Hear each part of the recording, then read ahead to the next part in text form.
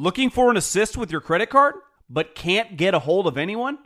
Luckily, with 24/7, US-based live customer service from Discover, everyone has the option to talk to a real person anytime, day or night. Yep, you heard that right. You can talk to a real human in customer service anytime. Sounds like a real game changer if you ask us.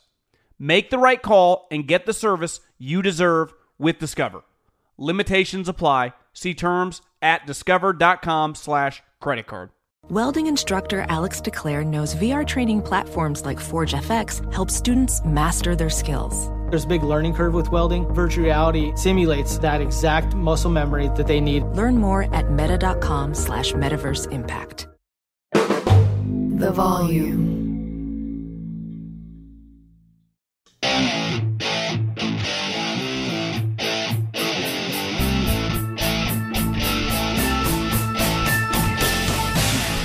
What is going on? John Middlecoff, 3 and Out podcast. Happy Tuesday. What's a podcast? So you really could be listening to this on any day. I'm recording this a little bit after the breaking news, which I'm glad it broke before I recorded. Peacock and the NFL will have a playoff game, the Saturday night wildcard weekend, exclusively on Peacock.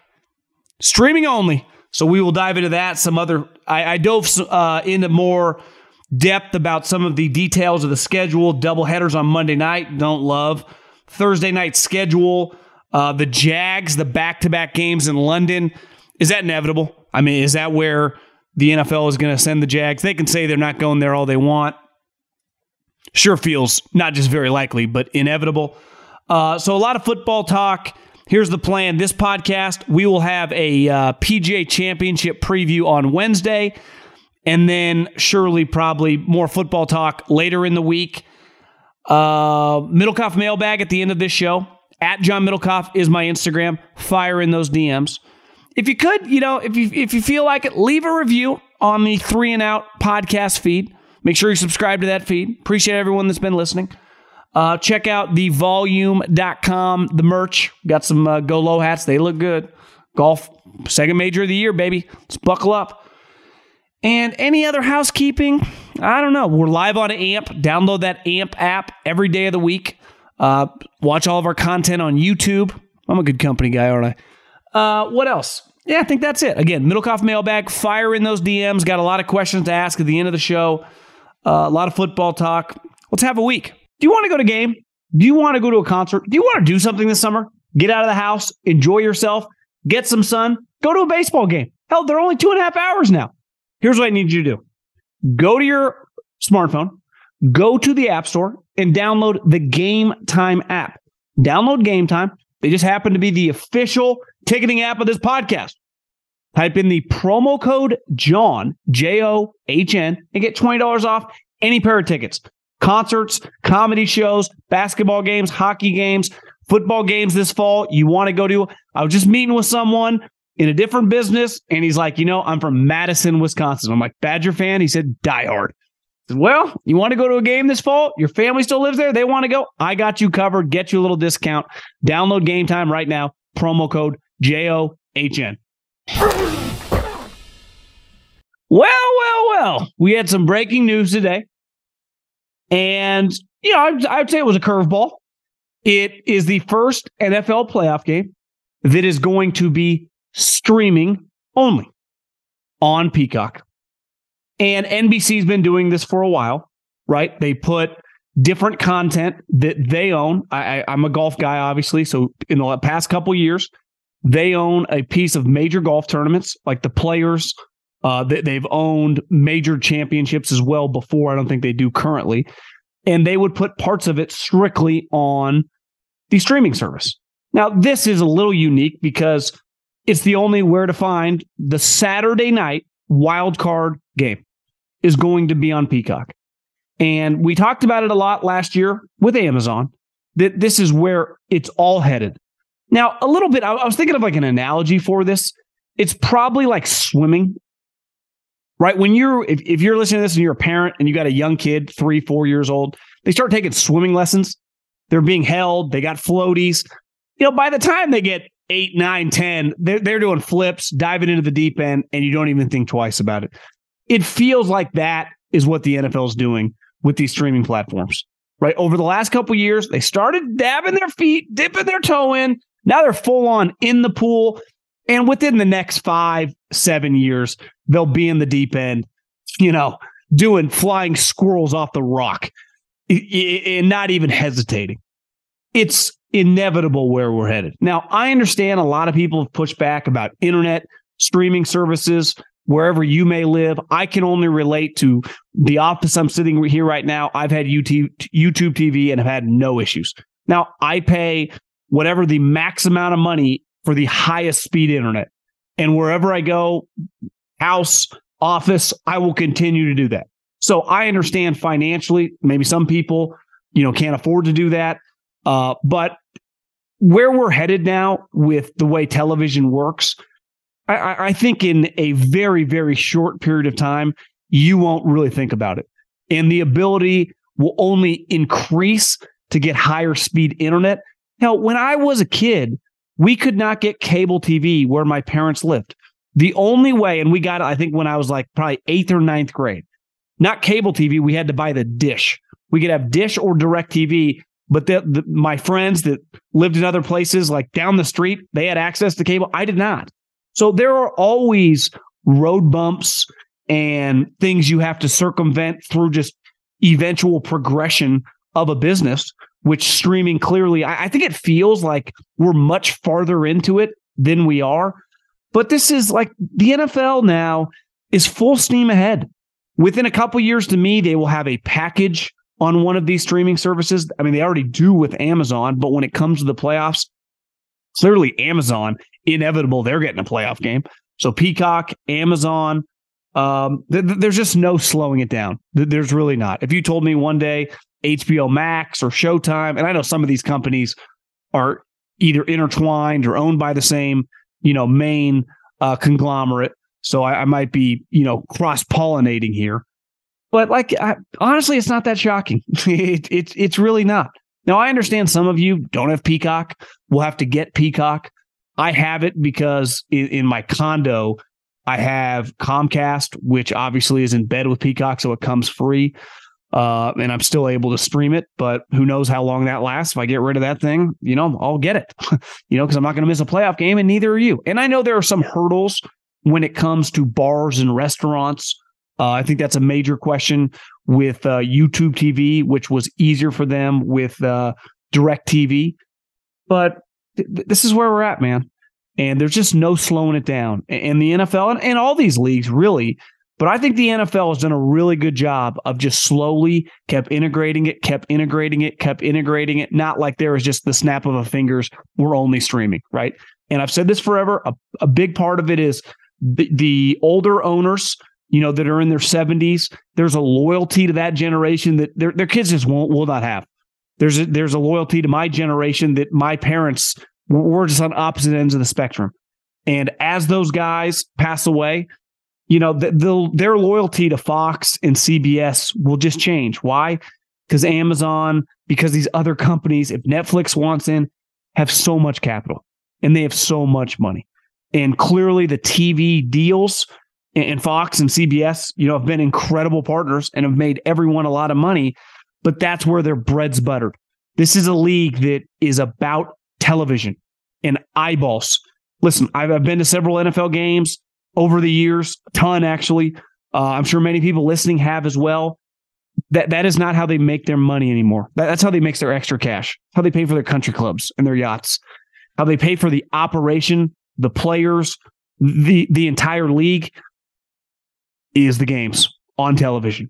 And forever it was basic cable, or really just, the basic channels. And that they've evolved. ESPN got involved with Monday Night Football. And now we're at the point where Amazon and Peacock, and it's clear where we're headed. And it's just the natural progression of the times we live in.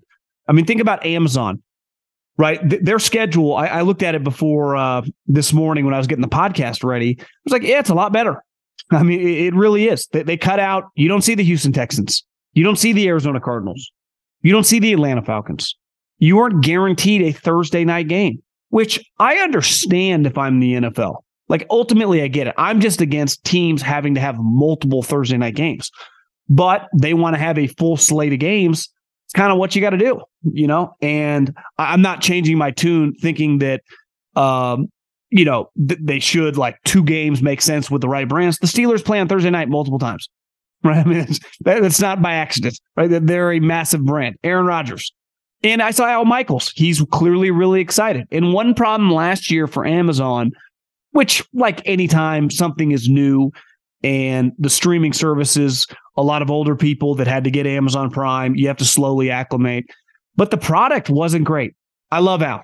I mean, I think by far he's the greatest play-by-play guy of my lifetime when it comes to football. You know, as he mailed it in, maybe, clearly he's a bright lights guy. And he had been, now he chose this, right? He clearly, I would imagine, got a massive raise going from NBC where he was making a lot to go to Amazon. And it felt like he kind of mailed it in. And it felt like Amazon kind of mailed it in. And it feels like I'm talking shit about Herb Street. I'm really not, but it's a tough job. They should have just hired an NFL person. And the chemistry with Al and Herbie just wasn't quite there. And it was a bad watch relative to a primetime game. Like, you got to NBC, Tarico Collinsworth. You got to Monday night, you got Troy and Joe. Like, it just kind of felt big. Hell, even Burkhart easily transitioned. He's been doing big games for a while. And Greg Olsen was good. Now, we can say whatever we want about Romo if you want to nitpick him, but like Jim Nantz and Tony Romo feel big. The Thursday night game, besides just Al Michaels, the name, when you started watching the broadcast, it was pretty bad. And maybe the better games, the better teams, not all these games are perfect. Like, you look at the slate there, I think there's a Panthers-Bears game. You know, is Al going to be super dialed for Panthers-Bears? You know, we'll see. Hopefully it's early in the season. But, these streaming services, man, there's just, it's here. It really is. And I think it's inevitable where we're headed. One last thing on the schedule. I didn't realize this, and I haven't talked about it yet, but I was reading a couple articles just on big picture, kind of angles on the schedule. This happened last year once, and it happened in years past, right? With the COVID year when games got delayed and you had multiple games on Monday night. I think there are 4 weeks this year where there are multiple Monday night games. There's a Monday night doubleheader. Now, I'm biased because I usually, on a Monday night, a Thursday night, or a Sunday night, I watch the game, and it usually leads whatever the podcast is the following day with a reaction. I also think, like, as a consumer, and I try to speak for the consumer, is Saturday, Sunday, we're totally on board with a ton of games all day long. You watch your squad, you keep tabs on everyone else. But I think we're pretty conditioned now on Thursday night, Sunday night, and Monday night. We kind of get a one-off. And obviously the NFL knows how to make money, knows how to keep their partners happy. I do think the doubleheader Monday night is a tad bit, it's overkill. I don't think it's necessary. I don't know who it's serving. I don't see why it has to happen. I don't. Part of playing on Monday Night Football, a lot like Thursday Night Football, but definitely Monday Night Football, you're the only game in town. It's all about you. Even in college, right? If you play the big ABC game or you play the big CBS game or whatever game you're playing, sometime on Saturday, even if you got the number one crew on whatever network, there's still other games constantly going off, right? In the NFL, you play at 10 a.m., I'm speaking West Coast times, or 1 p.m., there are other games going on. Now, depending on the week, the amount differs. But if you play on Sunday night or Monday Night Football, it's only you. So I'd argue it diminishes. I think it diminishes the product a little bit. Why do you want 2 games going simultaneously on Monday night? Saturday night, nothing's going on. Or, excuse me, Sunday. So it's like, if you got multiple TVs, you got an iPad, whatever, no one's working. I don't care what, for the most part, what job you do. Even if you're a grinder's grinder, Sunday, at least half the day, you're kind of chilling, especially in the fall. Where Monday, people work. People go to jobs. People go to school. You get home, you eat dinner. It's kind of a very regimented day for the overwhelming, percentage of people in society. So to change like this, I just don't get it. And they're staggered too. It's not like one game ends and the other one starts. There's crossover. I just can't, even if I remove my bias, because it makes it more difficult for me to kind of keep track of both games. I mean, I got 2 TVs, but still, I really just, Monday, I've been watching football for 4 days. I think I speak for a lot of people. Just give me the one fucking game. I don't need to try to be following, one game's in the fourth quarter, the other game's kicking off. I just don't quite get it. I really don't. I think sometimes the NFL, props to them, they're very aggressive, as you see with the streaming stuff, as you see with what they've done with Thursday Night Football, going to London, all the stuff. I mean, they deserve. They've lapped the other sports. They've had some built-in advantages, but they've doubled down on their advantages, and they've never looked back. And the gap is going to only continue to widen in the foreseeable future. I've said forever, when I was born, baseball was king in like the 80s. And I saw Michael Jordan and, take over the NBA and then be every bit as big as any sport. And now football for the last 20 years is separated from the pack, but it won't last forever. But it does feel like some of this stuff is a balance, right? To being aggressive and being forward thinking and trying to continue. Because in business, you're either growing or you're dying. And that's just the way people think about it. Yeah, it's like we can argue all you want. Like, they're big enough, just sustain this. That's not the way it works. But this feels like a little bit overkill. Before we dive into what's next, do you know that Angie's List is now Angie, your home for everything home? And as someone who is currently house shopping and who has bought property before, you walk in, you go, well, I need to fix the kitchen. I want to improve this bathroom. I want to fix some stuff in the backyard. And then you go, well, I don't do this for a living. Where do I even start? Who do I even contact? That's where Angie has 20 years of experience combined with new tools to simplify the process. Over 220,000 pros in their network. They can help you get the best price for your product. They have new projects that are priced upfront and clearly lays out the cost before you buy. With Angie, you can request quotes from multiple pros in your area. The pros in your network are locally based. In just a few taps in the Angie app or click on the site, you can have Angie tackle your home service project from start to finish. Download the free Angie mobile app today or visit Angie.com. That's ANGI.com. Professional welder Shayna Ford used VR training developed by ForgeFX to hone her skills as a welder. The more time that you spend practicing it, that's what separates a good welder from a great welder. VR training can help students like Shayna repeatedly practice specific skills. Virtual reality definitely helps because the more muscle memory that you have, the smoother your weld is. Explore more stories like Shayna's at meta.com/metaverseimpact. In today's world, it seems the best treatment is reserved only for a few. Well, Discover wants to change that by making everyone feel special. That's why with your Discover card, you have access to 24/7 live customer service, as well as $0 fraud liability, which means you're never held responsible for unauthorized purchases. Finally, no matter who you are or where you are in life, you'll feel special with Discover. Learn more at discover.com/credit card. Limitations apply. I don't think I really talked about the Jags, who have back-to-back games in London. And I've been asked this before on the mailbag, and a lot of people wonder, do you think it's inevitable, expansion into other countries? I've heard people that cover the league say that one of Roger Goodell's greatest regrets is being a part of a team that went to Jacksonville. He wasn't the commissioner at the time, but I think he played a large role in that. And other people in the NFL clearly regret that. Tiny market, doesn't make much sense. Already got multiple teams in Florida. I don't exactly know the other market you would have gone to instead. I mean, there are other options. But if you'd have a do-over on Jacksonville, you would have put a team in Jacksonville, right? I'm seeing all these teams leave Oakland. But if you had a do-over, there wouldn't be a team starting baseball, basketball, or football that would go to Oakland. Just a reality of society in, the 21st century. So Jacksonville is clearly sniffed around. They can say whatever they want. And clearly there's some leverage in regard to trying to get a new stadium built.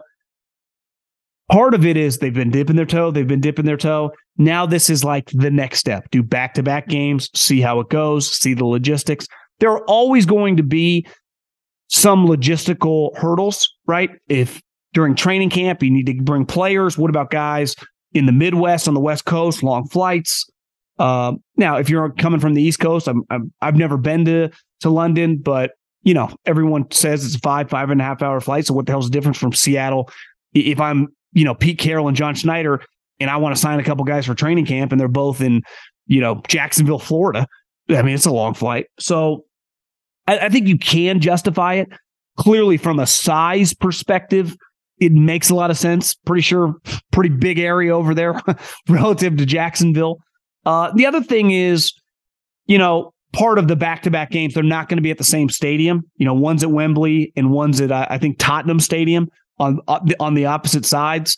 So, you continue to build a fan base. Well, the bigger, the faster you expand your league and your sport to people that, may not have that much exposure, they eventually like it. And then they eventually start playing it. Think about what happened in 92 with the Dream Team. Magic Johnson, Michael Jordan, Charles Barkley. I mean, it's one of the most famous teams of all time, not just because they beat everyone by 75 points, but because of what it did to the game globally.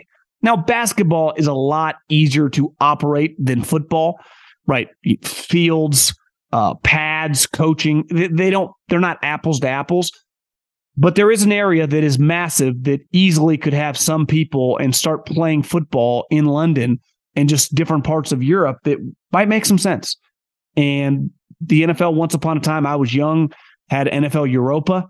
So I think if I was a betting man, I would say probably 51-49 that a team ends up there. And I think the team's pretty clear. Like it's not going to be, the Chicago Bears moving to London, the New England Patriots packing up shop. It's the Jacksonville Jags. And I know people have talked about expansion. I don't know, man. I have a hard time. I get you could sell 2 expansion teams for, let's just pick a number, $7 billion. So $14 billion, split them up between the owners at whatever that, I'm no math major, but $400 million an owner.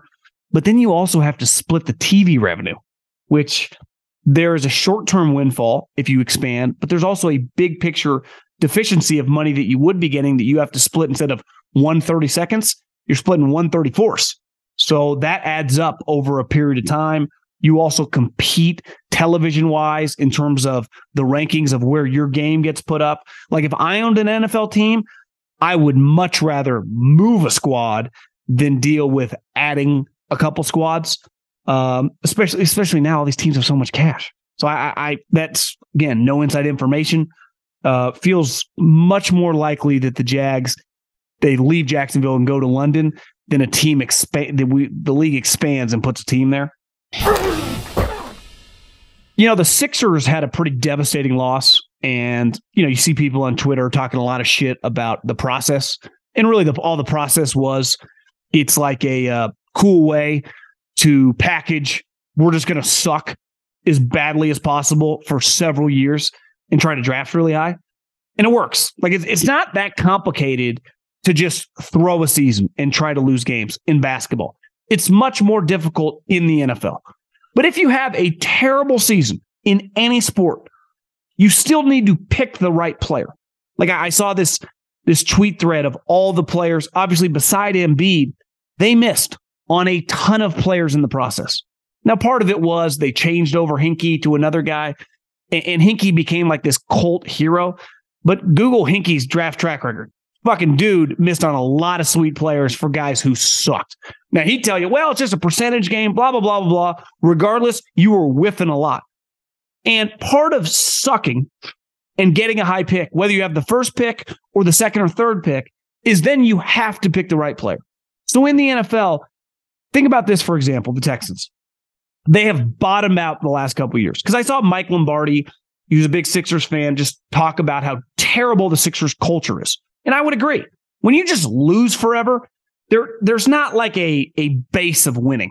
There's not a base of, with the players, with the organization, the standard. Like, this is unacceptable. This is not okay. Because all these players saw, at least a lot of them did, it was okay.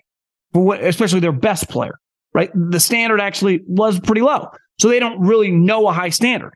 Like the Miami Heat are a good example. They're an 8 seed. They're in the conference finals. How high do you think the standards are with the Miami Heat? Think about over the years how many times Tom Izzo's Michigan State team was not the number one overall seed or, 1 or 2 seed. They were 4, they were 5, they were 6, they were 3, whatever. And you look up in the Elite Eight and they'd have the lead headed to the Final Four. It happened all the time because the standards are so high. And I think in football, you think about the best cultures in the league. To me, Kansas City clearly is number one.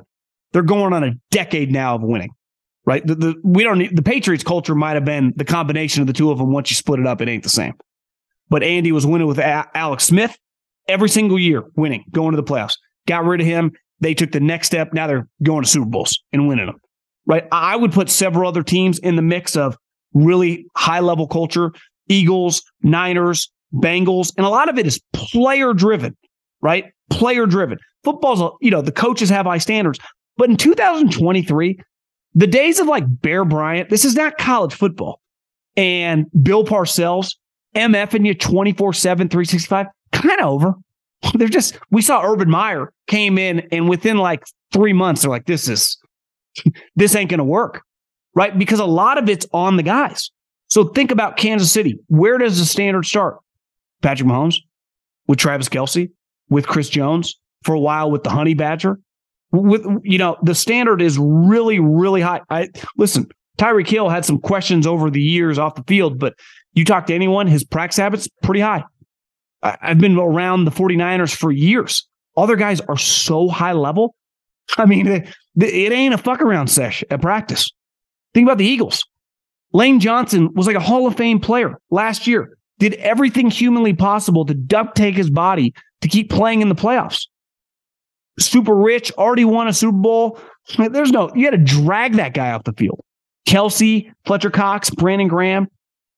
Cultures are set as much as we want to think by the coaches. I think in 2023, and you could argue it's always been a little bit like this, but with the amount of money role players get, let alone the stars, it's got to be very, very player driven. It really does. And I think football really benefits from not having to worry about, you're going to have terrible teams, but the Texans Lovie Smith won a game. No one's not trying to win. You might just suck, right? The Bears tried to win games last year. They just couldn't. They did not. The Rams, you think Sean McVay ever tried to lose any of these games? Hell, by the end of the season, Baker Mayfield, they're beating the Raiders on Thursday Night Football, because it drives these guys nuts. But to me, it's a fascinating kind of dichotomy between the two operations, because let's face it, tanking in basketball, which makes sense, right? Because one player you get the right guy, a Tim Duncan, a Steph Curry, a Kobe, a LeBron, your franchise has changed. With football, it's really only the quarterback, right? And how many of those quarterbacks have we seen over the last decade, right? With the number one overall pick, Joe Burrow, Andrew Luck. I think Trevor Lawrence, I'd bet on him, but let's see a little more work, right? Because you think about Patrick Mahomes, like he wasn't his number one pick, This year, it's going to be very, very fascinating, right? If you suck in the middle of November and you have 2 or 3 wins and you're in the mix for the number one pick, there is no argument that losing is the right thing. It's just hard to execute that. It really is, because no player on your team is going to tap out.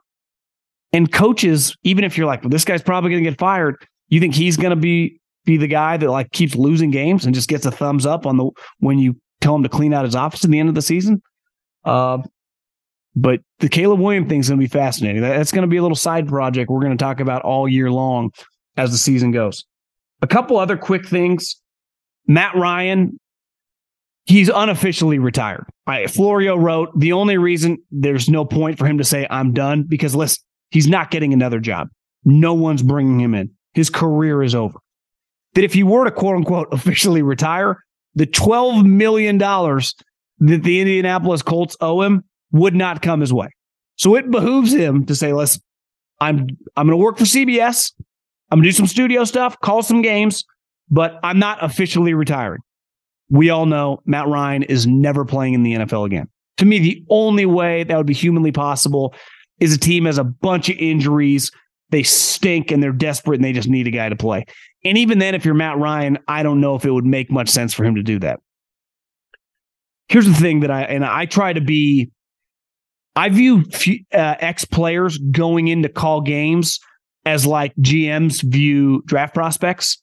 And I'm pretty good. I told you Drew Brees was going to stink. Tom Brady, I'm very on the fence about. I think with Matt Ryan, and I've watched a lot of his press conference over the years, heard him interviewed. People I know that know him, love him. I think he's a legit guy's guy.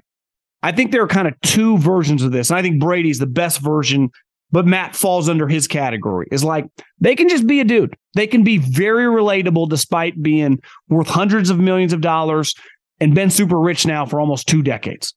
But when they're just talking to someone, they have a skill to relate. But then they also can go into this mode of when quarterbacks give a press conference, they kind of can turn into a coach. They're not that candid. They're very careful about what they say. And let's face it, it's kind of bland and boring. And part of being good on television and calling games is to kind of let your personality come out. And here's the other thing. I don't expect players who just finished playing to crush players. I don't. Beside the obvious, right? A bad drop, a missed assignment. But like, just to be like, this guy stinks. Like, that's kind of my job. That's the fans' job. I understand players, especially their friends, or this guy is over the hill. This guy is shot. But that's how we talk about these guys. Because that's honestly how the coaches and front office people talk. But I get with players, their friends, they've hung out with these guys. They know their families. They might know their kids. It can be difficult. So I give them a little bit of a pass the first year or two when they're talking about players. I have a hard time, though, with us, the consumer, who spends all this time watching these games and more specifically gambling on these games. Like, I never have any hesitation. I try to give younger players somewhat of a pass. Like, it's why I lean being critical on the coaches, because it's like a lot of them, one, probably shouldn't have their job. If you make it to the NFL, I got a ton of respect for you as a player. Just because you're coach of the NFL does not mean shit, And not everyone is some legit coach in the league. I promise you that. You could trim the fat in half and no one would notice. And insert guys from college or high school, it would not skip a beat. So I've never listen. Matt Ryan, I think, could have a point of difference, or any new former player. And it's hard because usually you know a lot of these coaches, but like, it's the number one thing we all can see when there's a dumb call, when guys aren't prepared. I always lean, it's a coaching league first, less than the players. Like, I blame Brock Purdy's injury on Kyle Shanahan. Terrible play call. You can't have your backup tight end blocking an all-pro. Like, and then get mad when your quarterback gets his elbow ripped in half. It doesn't mean Kyle's a village idiot. It doesn't mean Kyle hasn't won 6 playoff games in the last 4 years. But that was an awful call. It's like Belichick makes bad calls, just like Andy has. But it's not even just about the head coaches, the position coaches. It's about the coordinators, because that's really the game. Now, some of these head coaches now, and a lot of them, especially on offense, are the play caller. But the defensive coordinators, that's how we all talk on the couch. It's why I think Troy Aikman these last couple of years, once Tony Romo got that raise, kind of got back to his roots, like, kind of lets it rip sometimes. And it's kind of more, it's relatable again. And I hope Matt can just kind of let it rip. Because it's hard. Like, you're just not going to be good if everything is, candy and rainbows. And just, thumbs up, good job, keep it rolling. This coach has got a bright future when he's losing by 20 points. And he was a 7-point favorite. So you got to be willing. Listen, I'm not expecting every guy on television to just shit on everyone when they're having bad moments. But if you can't be critical at all, you're just not going to be good on television. Not in 2023, where authenticity and just a reality, like, we've all seen enough football now. We have access to 1 million games, kind of know what it looks like, right? We've all watched the Chiefs and Alabama and Ohio State and, all these guys play enough to know what good, what mediocre, and what bad looks like. You're not shocking anyone. Just because, the dude runs a, construction company. He's been watching football for 40 years. Knows what good and bad looks like. Might not know all the the X's and O's, the specific details of every single play, but I know what a well-coached team looks like, right? If I'm just an average Joe and I've been watching football and I'm 45 years old and I'm a diehard football fan, it's pretty clear. I know what a well-coached offense or defense looks like. And I always get nervous with these, especially these high-profile. Drew Brees couldn't do it. I knew that was coming because his corporate image. Matt Ryan has a little less like corporate national image, but he's pretty famous and he's definitely pretty rich. And I am concerned that he's not going to just be able to let it rip. Professional welder Shayna Ford used VR training developed by ForgeFX to hone her skills as a welder. The more time that you spend practicing it, that's what separates a good welder from a great welder. VR training can help students like Shayna repeatedly practice specific skills. Virtual reality definitely helps because the more muscle memory that you have, the smoother your weld is. Explore more stories like Shayna's at meta.com/metaverseimpact. You know, in today's world, it seems the best treatment is reserved only for a few. Well, Discover wants to change that by making everyone feel special. That's why with your Discover card, you have access to 24/7 live customer service, as well as $0 fraud liability, which means you're never held responsible for unauthorized purchases. Finally, no matter who you are or where you are in life, you'll feel special with Discover. Learn more at discover.com/credit card. Limitations apply. Okay, let's dive into a little thing we call a mailbag. At John Middlecoff is the Instagram. Fire into those direct messages and get your question answered here on the pod. My Instagram is just my name. Spell it out. At John Middlecoff. 2 F's. The Eagles only gave me 1 when I first got in office, but, you know, it's a long time ago. It's not like I still remember. John, what up, man? Jimmy from Chicago. Chi-town, baby. Can we just keep it real and say who James Harden is? He's Kirk Cousins. Big numbers with nothing on the line and softer than Charmin when the lights get bright. Dude folds like a chair when the games matter. At his best, he's a number 3 on a team. At best. Here's the difference, I would say. James Harden won an MVP and just had seasons where in the regular season, didn't he average over 30 points one year? Obviously, he dominated forever in Houston. His regular season, he was a better regular season player than Kirk Cousins has ever been a regular season player. His regular season can look, now it doesn't transfer, and you could argue the regular season in basketball does not parallel the playoffs. It's like a different sport. Where in football, it does parallel each other. Like if you're beating good teams throughout the regular season, you can beat good teams in the playoffs. But Kirk Cousins, the knock on him has just been bright lights. Not even in the playoffs. It's been primetime games in his career. Right? So I would say in a weird way, Harden is a better version of Cousins. But also in the NBA, and this goes for football too, Kirk Cousins and Dak Prescott, when their careers are over, are going to be so filthy rich, it's stupid. I mean, Cousins has made a ton of money, right? Franchise back-to-back years, $85 million first contract, $60 million extension. I'm no math major, but probably close over $200 million. I looked it up today. James Harden has made $300 million. So if he got a $100 million contract, which many expect him to get way more, he's going to end up making $450 million playing basketball. And here's the thing. In the NFL, you know, if I pay Cousins and Dak a lot of money and I consistently win, especially Dak's a good example. If I'm going to the playoffs every year, there's a lot of value in that, especially as the Cowboys. But I'm never winning a Super Bowl. And I'm not trying to be a dick about it with Dak. Like I do like the guy. I have a lot of respect for every time I see him. I've never met the guy personally, but clearly high-level guy, has maximized all his talent, cares a lot. It's like everything you look for. I would rather have Dak Prescott than Kirk Cousins. Even though we can argue their numbers, I'm taking Dak over Cousins. But I don't think either's beating the top guys in the playoffs. Now, you could argue the NFC, who knows? Maybe the Eagles screw up. You don't even have to play them, and you end up getting Brock Purdy. I don't know. Like obviously, the NFC, in theory, should open up a little bit more than the AFC.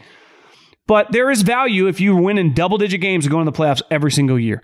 In the NBA, like, I'm sorry, unless you're getting me to the conference championship every year and giving me a chance to win a finals, you pay a guy that much money, it's a waste of cash. Now, props to Harden.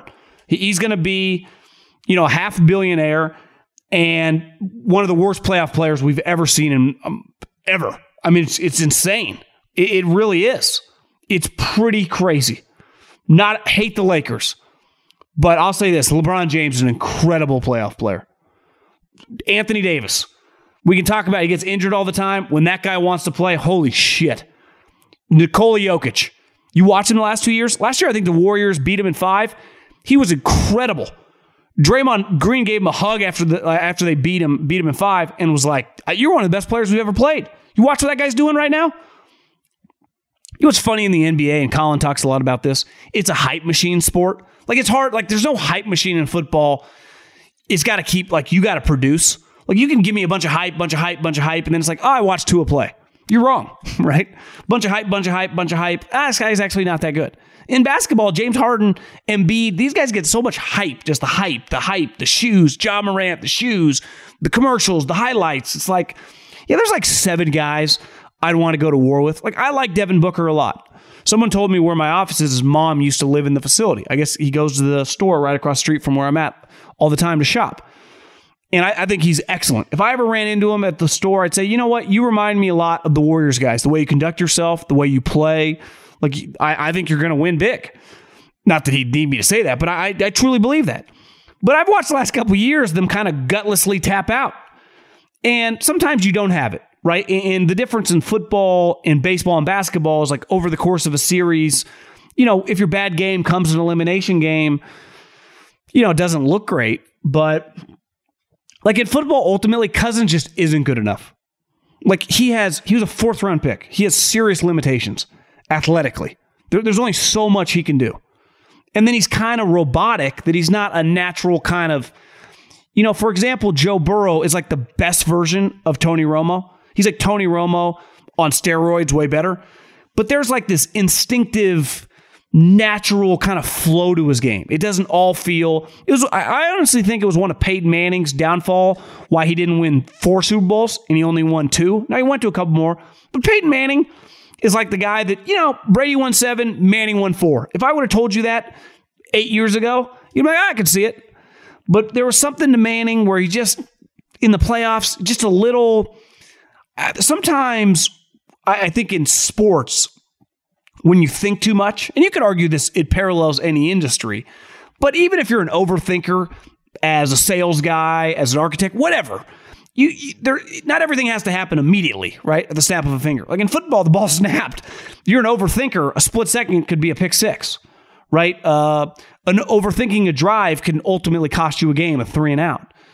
And I think Cousins has that element of Peyton where he thinks sometimes too much. You watch Patrick Mahomes, he's just playing. You watch Steph Curry, he's just kind of playing. You know, I like my guys there be like Deebo Samuel or George Kittle. There's just like an instinctive element to their game. Dak does have some of that, but Dak doesn't have a great arm. That's why he throws some picks, you know? Now, you can throw picks if you have a hose. Brett Favre threw a lot of them. He also made a lot of enormous, explosive plays. So, I don't even know. Forget the question now. I've been ranting and raving for a second. I think Harden is a better version of Cousins, but I think they both, I'm in agreement, they fall under the same umbrella. Okay, let's go to Meg. Fiance's account. So, it's not actually Meg. 2 questions for you. First, how far do you think the Vikings can realistically get with Kirk Cousins? Kirk Cousins is a fascinating conversation. You know what's crazy is sometimes the most polarizing discussions. Like LeBron, I'm not a big LeBron guy, but I can't say like he's not good. Like, yeah, he's one of the best athletes I've ever seen in any sport.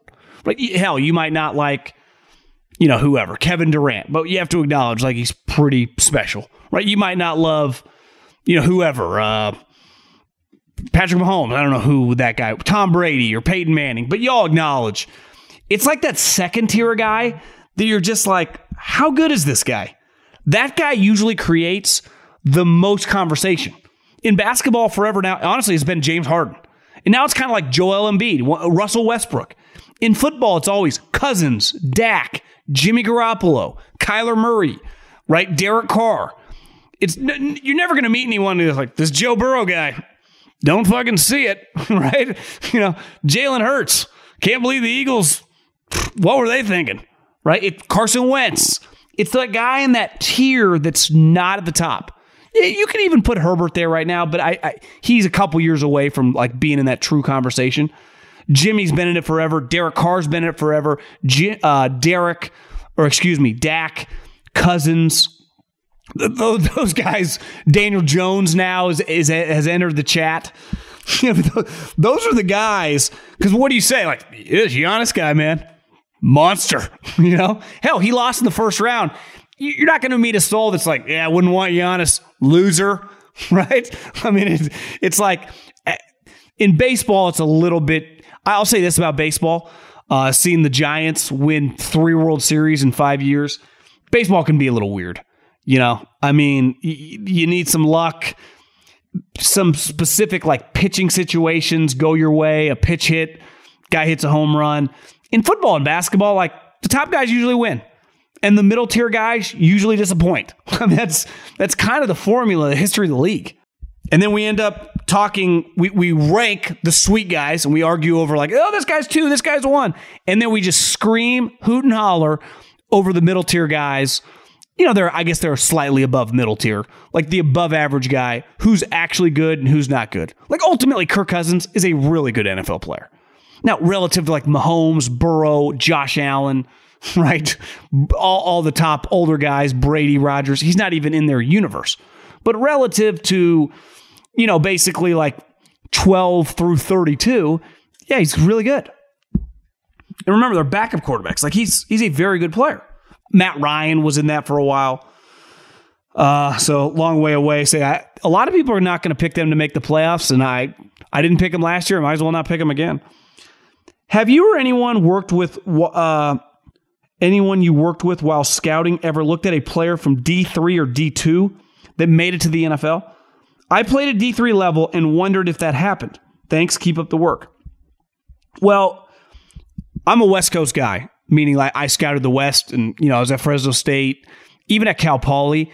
We don't really have on the West Coast like you do in the South or maybe the Midwest, definitely the Northeast, some of those like D2 and D3 schools. Like if you're going to play college football out West, beside junior college, you're either going to play D1 AA, right? Like from Montana to UC Davis to Cal Poly, which produces NFL guys for sure, right? Trey Lance, Carson Wentz, a ton of position players. Not like consistently, like every program's got multiple, but NFL guys every single year getting drafted D1 AA. Or non-Power 5, like you're playing in the Mountain West, where like we didn't have that many D2, D3 options over here.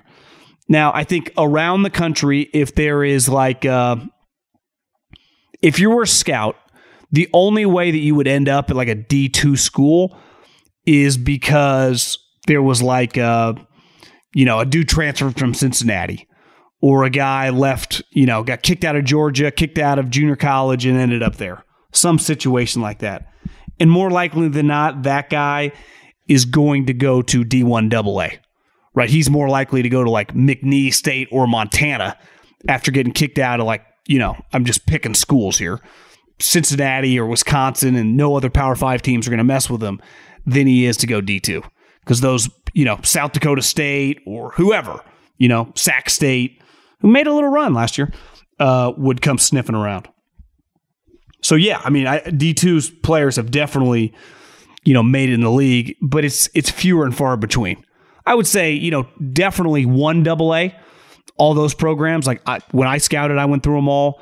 This year, the Patriots drafted the dude from Sac State in the 3rd round. So now I think there's a pretty big gap. You know better than me. I've never watched D3 football. Honestly, I don't have much experience with D2. D1 AA football is not bad. Like the top 10 teams in D1 AA, we've seen it before. Appalachian State is now a Power 5 or a Division I program, but South Dakota State, North Dakota State, Montana State, Sac State's good. Or they lost their coach, got the job at Stanford, but like, Cal Poly, I think this is when I went to Fresno State. They almost beat Wisconsin. They had a really good team. So, you can have, I think their field goal kicker missed like 4 extra points or something. It was a rough day, but should have beat Wisconsin. From David, what's your best advice for making a living as a podcaster? What are 3 to 5 things that need to fall into place to make it work? People have to be able to find it. So you need a distribution platform beside just loading it on Apple or, YouTube. Now, so many people have podcasts, a lot get lost in the shuffle. So having a distribution platform, right? I mean, that's pretty big. When you look at the top podcasts, whether it's Pardon My Take or Russillo or whoever, Colin, you name it. They either are massive brands individually, like Colin Cowherd he's had a radio show for decades. So even before he ever started streaming his show and created a podcast network, like you think Colin Cowherd, you think talking, right? Barstool, they have a large network. Russillo, longtime talk show host, links up with Bill Simmons. So I think it's very, very difficult to do it by yourself. If you're going to be like an independent small guy and have success, when I first started podcasting, and I have another podcast, it's basically a 49er podcast, we had a built-in audience. So like you have to have people that are already listening to you because we had a radio show. I don't know if I'm sitting here if I just left the NFL and got a podcast. No way it would not be the same situation. So before I ever started podcasting, I was in radio for 3.5 years. Then if you can somehow figure that element out, which is obviously very difficult, you got to link up with someone. I think, sound quality is big. Consistency is big. Finding what I'm a big believer in you. If you listen to this show, like I'm not just going to talk about the Cowboys, right? I just talk about what interests me. And maybe that's a slower build to where the podcast ends up one day. And maybe if I did more, I don't even want to say shock jock, but just kind of played it like you would have to for a radio show, I'd get more viral clips or whatever. But I truly don't care. Like, I don't have a take on the Cowboys today. Like, I got nothing to say on the Packers, right? I mean, I don't. I just don't. Now, once the season starts, you gravitate toward the good teams and the big stories. But, like, I just try to talk about what I'm excited about. And then I think, the amount of people listening to the show and success we've had, people like it. So I would say find what you like talking about, what you're good at talking about. So you got to have some knowledge. It's easy for me to talk about football. I've been watching football my whole life. I've worked in football. I read a lot about football. I talk to people about football. So I like talking about golf. I play golf. I watch the PGA Tour. I gamble on golf. I mean, I just talk about what I like. It'd be hard for me to do like a baseball show. Not that, baseball podcasts are even that successful, but I don't know that much about baseball anymore. I don't watch that much. I mean, I keep tabs. I see my guy, Bruce Bochy. I don't know, just second best record in baseball. No big deal. Texas Rangers. I'm rooting for the big fella. But other than that, like you got to talk about what you know. And that doesn't, whether it's sports, whether it's real estate, whether it's whatever. My girlfriend went to this conference with her mom last week. It was like I don't know if it was a networking conference, but it was like a conference for real estate, and started talking to a guy who was a big real estate agent, just started a podcast, and he transitioned, doesn't even open doors anymore. His podcast makes him more money than he ever made as a real estate agent. And the guy was very successful. And it was one of those things that just gradually took off. And, there are still niches that are probably undervalued. Like the football podcast, I'm not saying it because I have one, but there are a million. So it would be very hard if you don't have a distribution platform to just start a football or basketball podcast. It really would. But let's say you were you're a big sports fan, but you work in construction, or you're a real estate guy, or you're a finance guy. And maybe I'm talking out of turn, but maybe there's more of an avenue for some of that, and you can talk sports as well. Because most people I know, like my friends working normal jobs, we talk sports a lot. You can kind of intertwine the two of them. It's like Middlecoff, why are you always talking money and numbers? That's what interests me. I like business. Like I subscribe, The Athletic, I still have a free one from a long time ago. The only newspaper I subscribe to is the Wall Street Journal. Now, I'm not claiming to read the thing every day, but I read articles occasionally from the Wall Street Journal. I read no other articles from any other newspapers. Partly because whenever I'm on Twitter and someone in the NFL I follow posts an article for a newspaper they write and I click on it, I can never read it. It's like, I'm not paying for this shit. I was always curious about your playing career. Google didn't have anything. I assumed with your front office work, you played DB in college. Did you know you wanted to work in the NFL while in college, or just loved football? Definitely not a DB level athlete, I'll tell you that, man. Do you know how good, honestly, even to play DB in college, like when I was at Fresno State, hell, when I was at Cal Poly, Asa Jackson, who ended up getting drafted by the Ravens, to be a DB level athlete, like relative to America, you are such a high-end athlete. I mean, you might not be like NBA level, but you're a top 2 or 3% guy. So no, I love football. I was a sports junkie. I mean, I like sports. Whatever 10 out of 10 is from 7, 8 years old through college at like a 14. I mean, I couldn't have liked it anymore. Now, when I got to the NFL, I worked with multiple people that, Howie Roseman wanted to be a GM when he was like 5. I work with scouts that some guys played like lower level football or didn't even play, that just love the scouting. I wasn't like that. It kind of organically happened. I just wanted to work in sports. And I got kind of lucky and things just broke my way. Now, I like football more than the other sports, but I really like basketball for a large percentage of my life. I love golf. Yeah, I'm just a sports guy. I mean, I just enjoy watching games. I still do. Hey, John, I'm a big fan of the pod. What are some of your personal and professional goals in the next 5 years? I'll just say this. I'm not going to be cheesy about this, but I really struggle in the day and age we live in. It's very hard to see the future for a lot of things, right? Things change so quickly. It was always in the 80s or the 90s or the 50s. It was pretty easy. Like, I want to do this. And for the most part, those jobs weren't really changing. Like in this profession, like I want to host a radio show in a top 5 market. I want to be on TV in a major network. Like, I think those days are kind of dead. Like, obviously those aren't my dreams or aspirations. I would say one thing non-podcast wise, because I'm pretty confident we just keep swinging our pick here.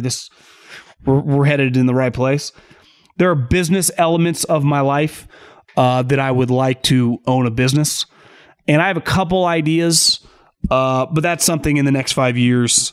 Even if it's just kind of a smaller operation, I got a couple LLC ideas that are always in the back of my mind.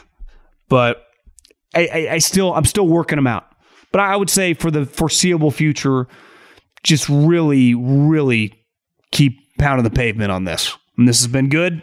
Business is booming. Life's going well. But to me, it's hard, like 5 years. If you would have told me 5 years ago, what was it, 2023? So that would have been 2018, that I'd be sitting here doing this podcast, having the success it's having, like I wouldn't have believed you.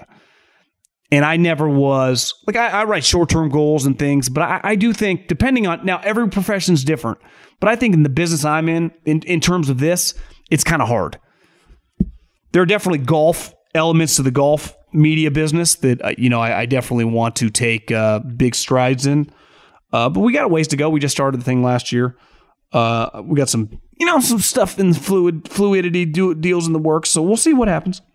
But some people are different. And I know, you listen to the certain gurus about writing down goals. I'm not against that. Some people write down their thoughts, and I've done that before and it's worked, and I've not done it before and it's worked, right? I just think you gotta, sometimes it's cheesy, but coaches say this a lot of like, be where your feet are.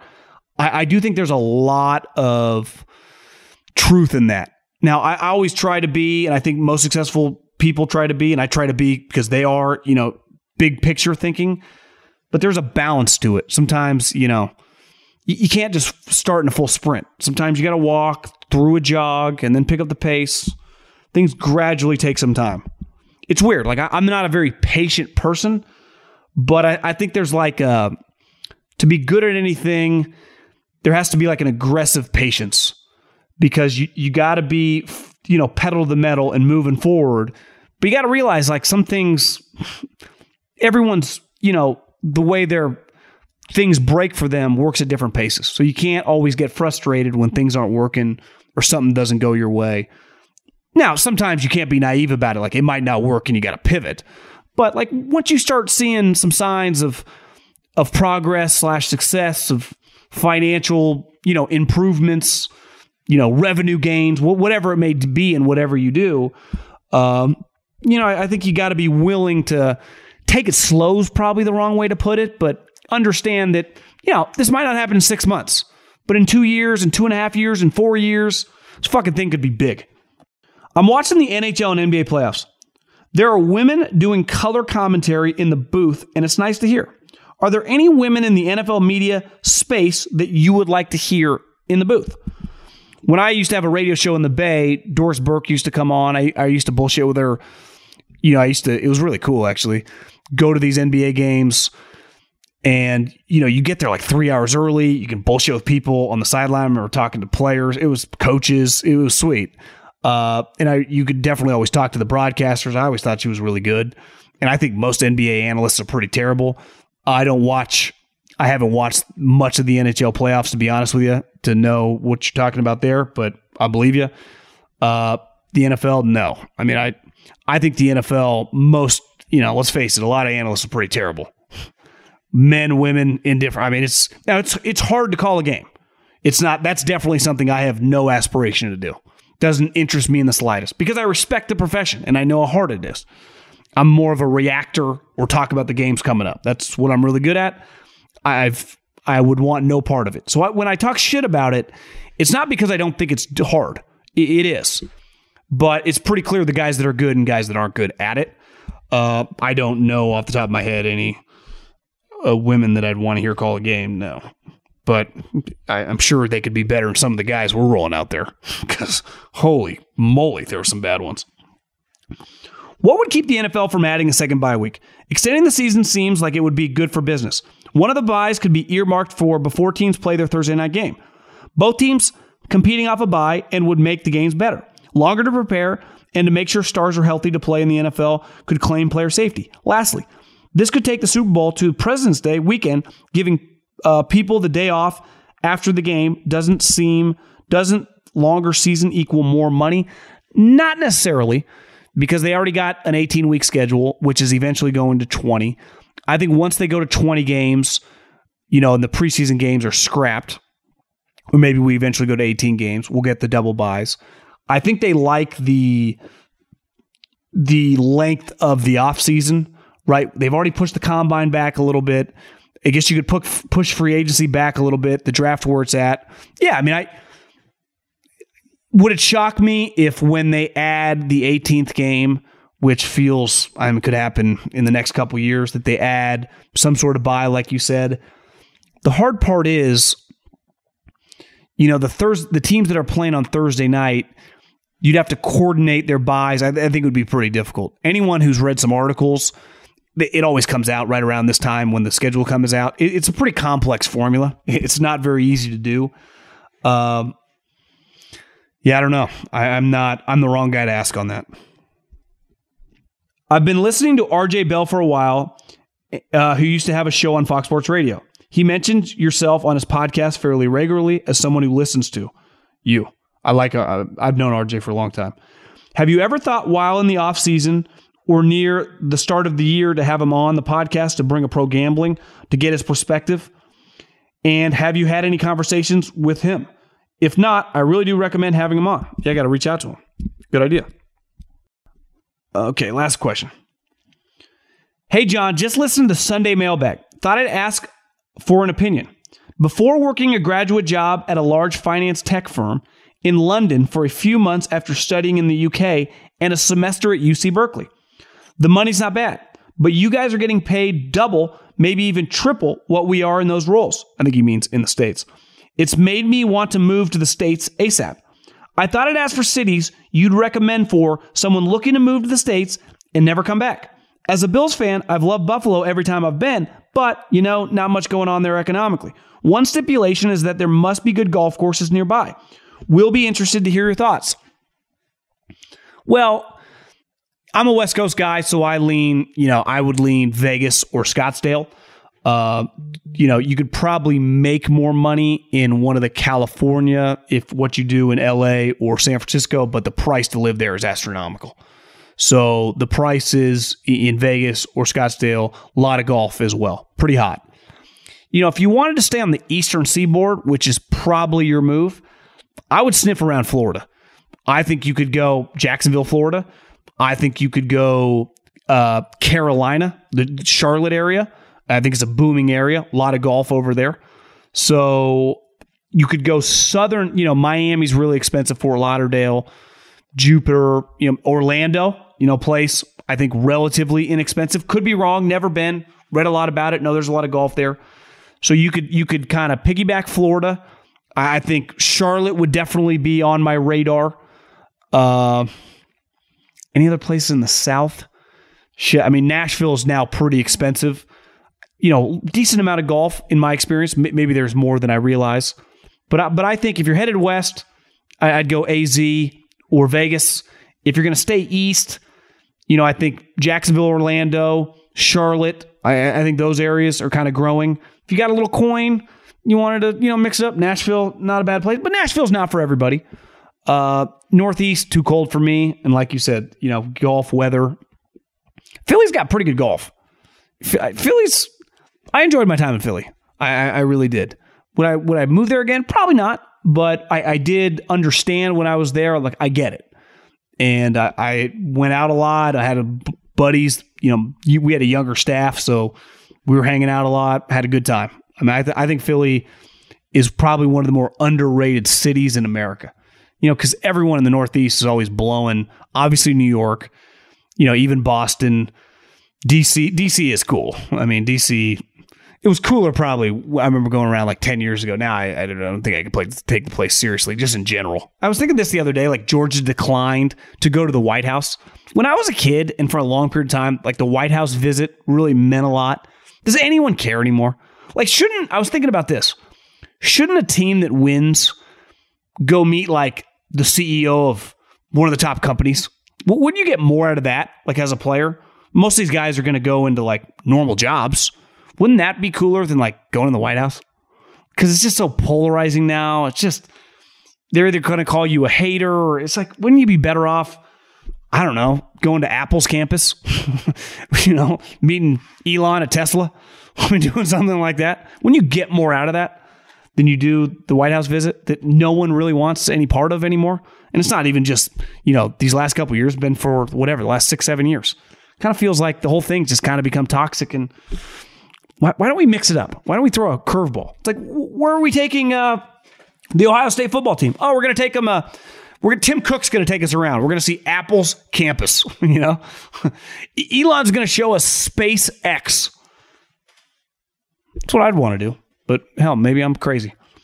Appreciate James on the video. My guy Hulse on the audio. And let's have a week, people. I got some pretty sweet golf bets coming up, so listen to the Go Low podcast. One quick thing, actually. Someone asked me, I don't think I saw the DM, but I saw it within the last couple of weeks, about how teams or how scouts, when they go to a program, like if the college teams knows you're coming, there's a pro liaison at every school. So as a scout, usually, it changes school to school. Some teams you can just show up, but a lot of schools you let them know you're going to be in the office, right? So you can set up a time to talk to people. So you have to, it's like any job, shoot a couple emails. Once you've done it for a year or two, all the people and let them know you're coming by. And, there's usually a pro liaison. He's like, a lot of times he's the GM or the pro personnel guy on the college staff. Sometimes it's a coach, but not as much anymore. Now, if you want to talk to the coordinators, if you want to talk to the position coaches, you usually have to reach out to them individually. And same with the academic people, the training people. And you just kind of set it up on your own. And then you kind of typically for a lot of the big stuff, go around as a group. And then individually, you kind of break off and talk to people, in a one-on-one setting. So it's probably like a lot of jobs, right? If you're a medical sales guy, I'm sure you reach out to some of the doctors or whoever so they know you're coming so you can get a meeting. Kind of the same concept. Adios.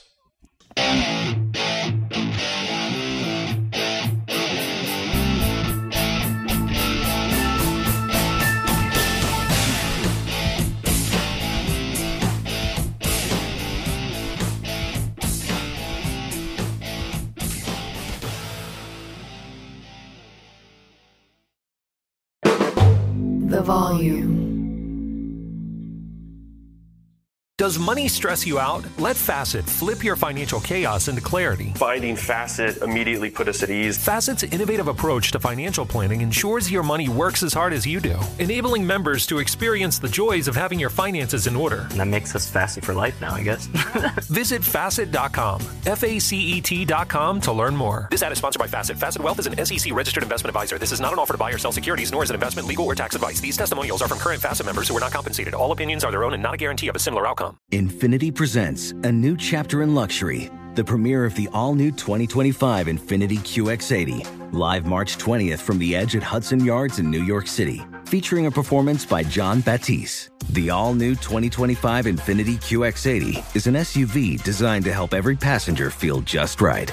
Be the first to see it March 20th at 7 p.m. Eastern, only on iHeartRadio's YouTube channel. Save the date at new-QX80.com. Don't miss it. 2025 QX80 coming this summer.